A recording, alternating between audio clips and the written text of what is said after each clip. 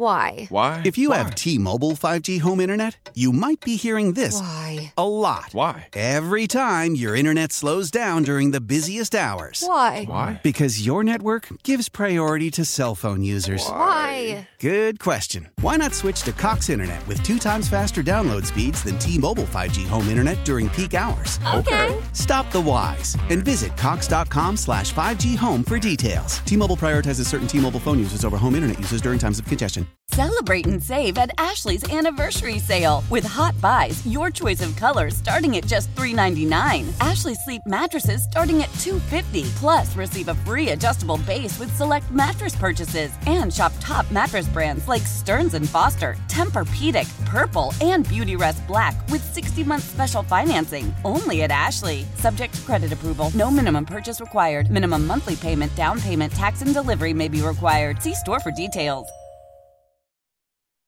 This is a man who's unafraid to speak his truth on Cleveland radio, and he's done it for a very long time.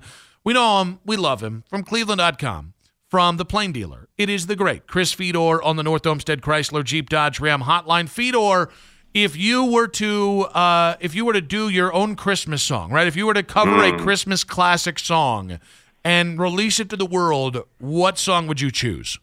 The NSYNC Christmas song. Damn it, dude. Like, what? I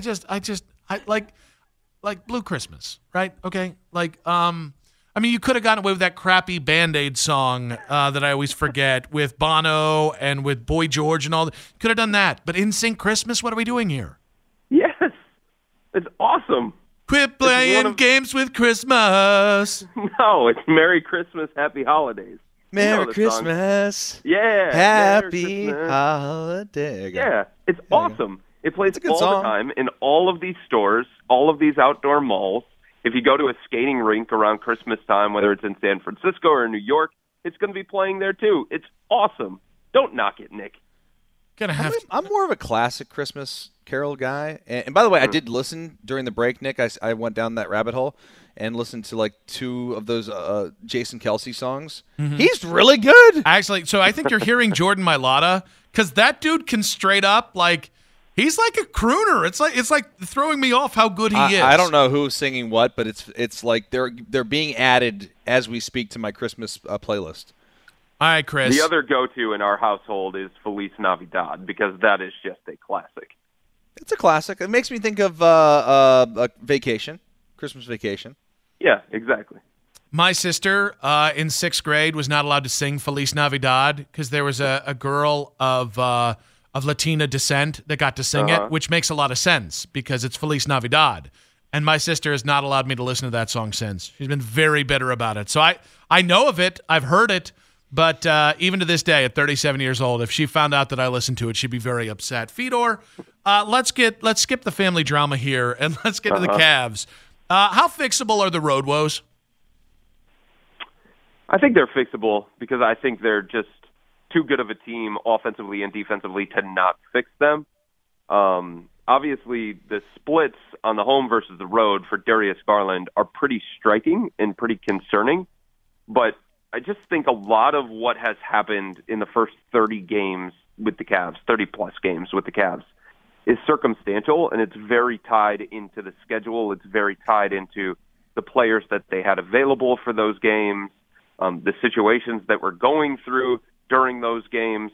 I do think they are going to fix them, but they have to find a way to play with the same level of intensity and the same energy on the road that they do at home. The bizarre thing for them is that because they're a defensive-minded team, that's who they are at their core, that shouldn't be something that fluctuates home-road. It should be something that travels for them, and it hasn't. But I still think they're a good enough team to fix the problems that they have shown in the first 30-plus games. You know, Chris, we were talking earlier during the show about the fact that Donovan Mitchell has really kind of taken on a role of leadership for someone who's been here for like 2 seconds. Obviously, he's the leading scorer and doing all these things like on the court. But for someone to come in here with a young team and and also a mix of veterans, but to be able to come in here this quickly and kind of take things over, it's been pretty impressive. What's it like behind the scenes, and are we seeing that accurately? You are seeing it accurately, guys, and I think a big part of it is just who he is at his core. And the Cavs were looking to improve the roster for the last year and a half, right, trying to fix the holes that they had for the last year and a half, but they knew that it was very, very delicate, and they knew whoever they were going to bring in was going to have to fit in that locker room because they had already been building towards something, and they already felt good about some of the stuff that they had in place with Darius Garland and Kevin Love and Ricky Rubio and that leadership structure, and then with Evan Mobley and Jarrett Allen as well mixed in there. So they had to find the right person. And that's the thing to me that stands out so much about Donovan. He has been the right person for this group. He's connecting to the veterans and to the young guys. He communicates in a way that is going to make them want to listen and want to follow because it's coming from a good place, because it's coming with positivity. It's not beating them down when he brings up these kinds of things. And the other thing is he allows himself to be coached, and he allows himself to be held accountable. There was a game earlier this year, guys, where they played against the Atlanta Hawks, and Donovan Mitchell made multiple mistakes on the defensive end, and a couple of the guys, one of them was rookie A.J. Griffin, they were making shots over him left and right, and Lamar Stevens came into the huddle, and he busted his ass about it. And Donovan took that to heart. He didn't push back. He said, yeah, you're right. I've got to be better. So he's willing to hold himself accountable. Players are willing to hold him accountable, and that allows everybody to hold themselves accountable. Like if you have Donovan Mitchell, somebody like that, who's willing to sacrifice, willing to be selfless, willing to hold himself accountable and listen when other people have a problem with him, given everything that he's accomplished throughout the course of his career, like there's nothing that you can say to anybody else that would be any different than that, right? Right. Chris, you were talking about Darius Garland's home and road splits. His December numbers are not great. He's down about 7 points per game, a half assist per game. Although I think his rebounding numbers are up. I say I think because I'm totally reading it off Basketball Reference right now. But I'll ask you, are the Cavs concerned about the dip in production in December for Darius? I don't think they're concerned about too many things related to Darius because I think they feel like those are circumstantial. We'll find out just how right they are. But the Cavs expected coming into this year, guys, that Darius was going to have to take a little bit of a step back. The Cavs expected coming into this year that he was going to go through growing pains playing alongside Donovan Mitchell. It was just going to be different. And it doesn't mean that Darius doesn't want it to work. He does want it to work, and Donovan wants it to work. And together, I think they can be brilliant once they figure it out. But it's clear that they're still working through those things. And J.B. Bickerstaff is working through his rotations and his lineups and trying to find the best way to maximize Darius, find the best way to maximize Donovan, and find the best way, quite frankly, to maximize them together. It's different for Donovan than it's ever been throughout the course of his career. It's different for Darius than it's ever been throughout the course of his career. Think about last year. Last year, because of injuries, Ricky Rubio going down, Colin Sexton going down, everything ran through Darius. He had the ball in his hands as much as he wanted. He was in charge of everything that they did on the offensive end. Got as many shots as he wanted. Everything was very, very comfortable because it was catered to him and his skill set.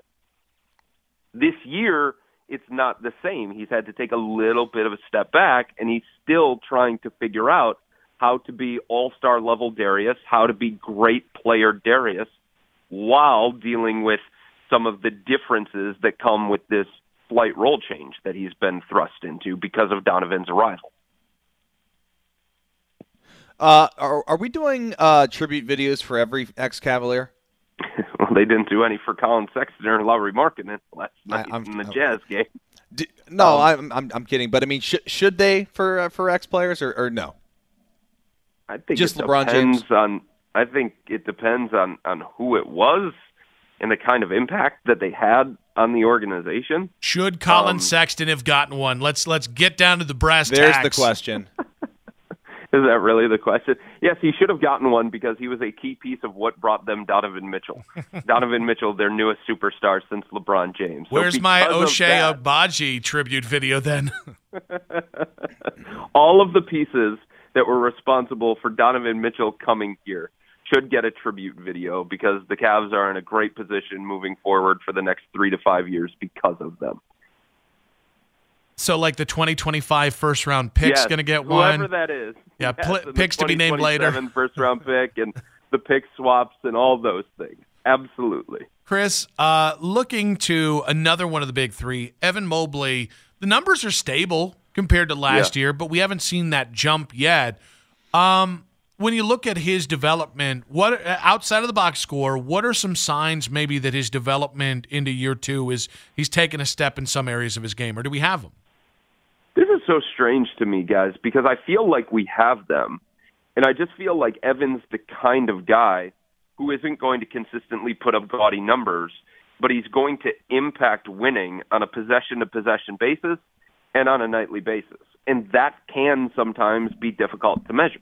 I mean, think about the role that he plays within this offense. Most nights he's going to be the fourth or fifth option depending on who he's sharing the court with.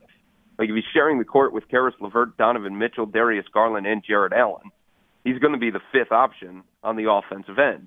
So I don't think he's going to be a guy who is going to make the biggest strides that are noticeable to people when it comes to the box score.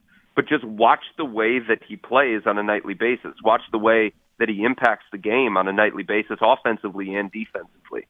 Like he's number one in the NBA in defensive win shares, and I don't think that's a flawed metric based on the kind of impact that he has for the Cavs defensively. A lot of the things that they do defensively, they're predicated on the fact that they've got two elite rim protectors, two elite 7-foot rim protectors with size and skill. If you took Jared out of the mix, that changes. If you take Evan out of the mix, that changes.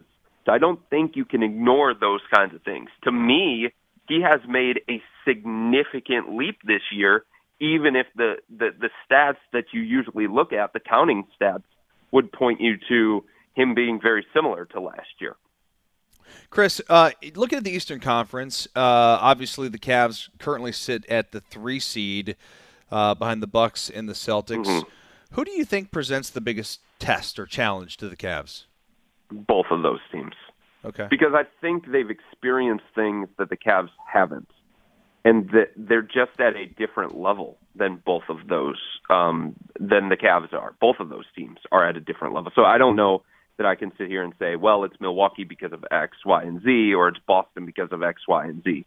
The thing to me that separates Boston and Milwaukee from the Cavs is the same thing. It's the togetherness, it's the experience, it's the know-how in critical situations. Boston is the reigning Eastern Conference champion. They have felt things that the Cavs haven't felt. They've seen things that the Cavs haven't seen. And there's nothing that the Cavs can do about that, to be perfectly honest with you. And there's no way for them to make up that ground on a team like Boston or Milwaukee. It's always going to be something that they're battling against. In fact, I talked to Karis LeVert about that a little bit in the locker room last night, because they're going into the Milwaukee game tomorrow night. And it's just the reality of the situation that they're in. Darius isn't going to know what the playoffs are like until he's there. And the Cavs aren't going to know what Darius is going to be like in the playoffs until he's actually there. The only player on this roster, guys, that has experienced a lot of success in the postseason is Kevin Love.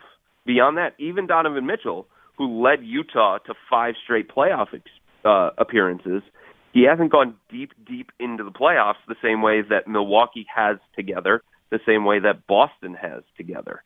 So I think that's something that the Cavs are going to have to overcome. And the other thing is look at the wing situation. This is a league dominated by two-way wings. Giannis in Milwaukee, Chris Middleton in Milwaukee, and the Jays in Boston. The Cavs are running Lamar Stevens as their starting small forward. Isaac Okoro for the last 2 games filling in for Lamar. Dean Wade is probably going to get some opportunities there. So that is still a glaring hole that I think the Cavs are going to have to try and look at upgrading at some point, especially with the trade deadline right around the corner. But if they're going to run out the same wings that they've been running out there for the regular season, like that's an exploitable matchup for any elite team, including Boston and Milwaukee. That's another thing that's going to separate them. All right, Chris, final one. It's time for a good old guesstimate. How many wins is it going to take to get a top 4 seed in the East this year? Yeah, that's a good question. It's funny because there Don't were be some surprised. Cavs people that I was talking to a couple of days ago, and they looked at the standings, and they're like, uh-oh, here comes Brooklyn. There were people around the NBA, including inside the Cavs organization, that were banking on Brooklyn completely imploding. And that hasn't happened. In fact, it's been the opposite. Since Kyrie came back, Brooklyn has been one of the best teams in the NBA. Milwaukee's not going anywhere. Boston's not going anywhere. Brooklyn, it doesn't look like they're going to implode like a lot of people thought. So if you're talking about getting in that mix with those teams, it's probably going to take somewhere around 50, maybe even north of that, to be perfectly honest with you. Chris, great stuff. Can't wait for your NSYNC cover to come out here, buddy. Happy holidays, and keep killing it. Send us out with it. Oh, send us out with it. Come on now. No. It's not happening. I've said this a number of times that the only person in this world that likes my singing voice is my son because he just doesn't know any better. So I'll just keep that one to myself. Give him time. Give him time. Chris, great stuff, buddy. Thanks, buddy. You got it, guys. Anytime. We asked this question, Dusty, because I was listening to the morning show today, and they did a great job breaking down the Lauri Markkanen revenge game, how great the Cavaliers played last night. It was a pretty easy win. And Ken almost sounded like he wanted Colin Sexton to get a tribute video in return for all the times the Cavs sold us Colin Sexton as being a better player than he was. Like, it wasn't that Colin did anything in Cleveland. It's just that the organization forced him on us for so long that Ken felt they owed it to us to give us a tribute video for Colin Sexton.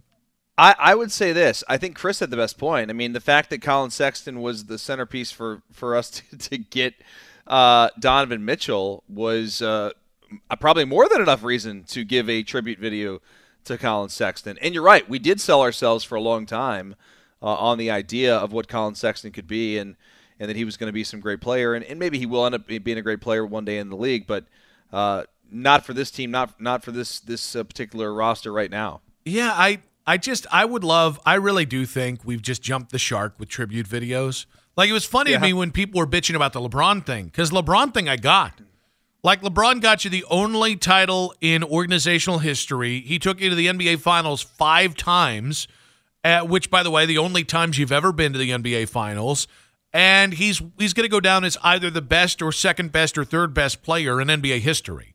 That's the guy you give a tribute to for the rest of time. Like, Colin Sexton, maybe it's just like a nice note in a locker room. Hey, bud, how's it going, champ? How's Utah bud, treating you, slugger? Appreciate your time. Yeah. Oh, that little southern accent there. Hey, y'all. Well, you kind of took me there. Did I lead you to the southern accent? You led me. You did like a half Haslam. You never want to go. You never want to go full Haslam. Yeah, candidly, it's not something you want to do. No, because it just so I'm going to go to a very extreme point about Colin Sexton and celebrating Colin's time here. You didn't win anything with Colin. He was a really nice player on a team that wasn't any good. And he's a really nice guy, by the way. Like, I really hope he does. I hope he kind of Andrew Wiggins himself into $300 million. Right? Like, Andrew Wiggins has no business being in his career being a $300, $400 million player. That's exactly what he's on pace for if he retires at the end of this next contract in like 2 years. No way he deserves that money. Well, sorry. No way his play equates to him deserving that money. But he's an A1 human being and a sweet guy, so I'm glad for him. That's what I feel like with Colin. Yeah, but dude, that's the NBA, man. Like, guys make ridiculous money. God, it's different than the NFL, man. Like, it's just crazy to think about how much guys are making. Well, and I say that to say, and I love this organization, and so like it is probably the organization that annoys me least in town, which is really all I covet in following a team is how much do you annoy me versus how much do you not annoy me. The Cleveland Guardians, after trading Owen Miller, put out a thank you post on Instagram. Thank you for everything, Owen. Was it the 220? Was it the 220 batting average? Was it the 0.6 or minus 0.6 WAR that we're thanking him for. Like, it's because what it is it's phony. That's what I hate about it. Like, when I was in Carolina, the Carolina Panthers, after one season with Teddy Bridgewater, did everything they could to let everybody in the NFL know that Teddy Bridgewater is the reason they only won 5 games in Matt Rule's first year. They literally went down to Mobile at the Senior Bowl where they had the coaching staff, where their coaching staff was the NFC side of things, and their coaches were in the lobby just like bad-mouthing Teddy Bridgewater. And so after trading for Sam Darnold and moving on from Teddy, the social media put out this whole "thank you, Teddy" meme. And I was like, wait a damn moment. You spent 4 months crap-talking him to everybody in the NFL, and now we're going to post a tribute on social media? Like, what the hell are we doing here? And I think teams have just fallen. It's you know what? Because every organization does it, and it doesn't mean anything. And what it does is it cheapens things like the LeBron video or welcome back Kyrie, or when Kevin Love goes away and comes back, thank you, Kevin. Like, if you do it for everybody, it doesn't mean anything. Yeah, I don't know. I mean, like, if you help win a championship, then you deserve a tribute. I mean, make the playoffs at least once, and we'll give you a tribute. I mean, who would be like the least the least on the list, right? But also worthy of getting a tribute video. James Jones. Yes. And it's just every picture is James Jones sitting on the bench. It's like LeBron hits a 3, or Kyrie slam dunks, or Kevin gets a big rebound. It's just James in the background clapping. I don't want to win. What about Channing Frye? All right. Bite your tongue there. All right. Channing Frye and Richard Jefferson are how about, gods. by the way, speaking of tributes and hyping people up, how about the J.R. Smith shirtless break of the guitar? Oh, dude, that guitar never stood a chance. Is that guitar, by the way, made of paper mache? It's emery board or something. Like, or maybe it's made out of the boards that I used to kick when I was in karate when I was in first grade. It's that, or what if it's a hologram? What if it's not even real? Right? Like it basically they CGI it after the fact, so that because it doesn't look like any realistic material, like no actual material that anybody would build anything out of. Should Colin Sexton have gotten his tribute video, and did the Cavs do him wrong last night? And Lauren Markkinen too. Why? If you have T-Mobile 5G home internet, you might be hearing this a lot. Why? Every time your internet slows down during the busiest hours. Why? Because your network gives priority to cell phone users. Why? Good question. Why not switch to Cox Internet with 2 times faster download speeds than T-Mobile 5G home internet during peak hours? Okay. Stop the whys and visit cox.com/5G home for details. T-Mobile prioritizes certain T-Mobile phone users over home internet users during times of congestion. Celebrate and save at Ashley's Anniversary Sale. With Hot Buys, your choice of colors starting at just $3.99. Ashley Sleep mattresses starting at $2.50. Plus, receive a free adjustable base with select mattress purchases. And shop top mattress brands like Stearns & Foster, Tempur-Pedic, Purple, and Beautyrest Black with 60-month special financing. Only at Ashley. Subject to credit approval. No minimum purchase required. Minimum monthly payment, down payment, tax, and delivery may be required. See store for details. We all agree that reducing carbon emissions is a good thing. And once again, Toyota is leading the way. We hear a lot about fully electric vehicles, and Toyota has them with more on the way. But we also know a BEV is not for everyone, whether it's because of cost, range, or concern about finding a charging station when you need it. Plus, the raw materials used to manufacture batteries are limited. Enter Beyond Zero, Toyota's vision for a carbon-neutral future. In vehicles and in manufacturing plants, too, in the years ahead. The materials used to make just one long-range battery for an EV could be used to make batteries for 6 plug-in hybrids or 90 gas-electric hybrids. That's why Toyota's position today is electrified, diversified, empowering you to choose how to reduce your own carbon footprint with the vehicle that's right for you. A hybrid, plug-in hybrid, or battery EV. So shop, learn more, and get details at toyota.com/beyond zero. Toyota, let's go places.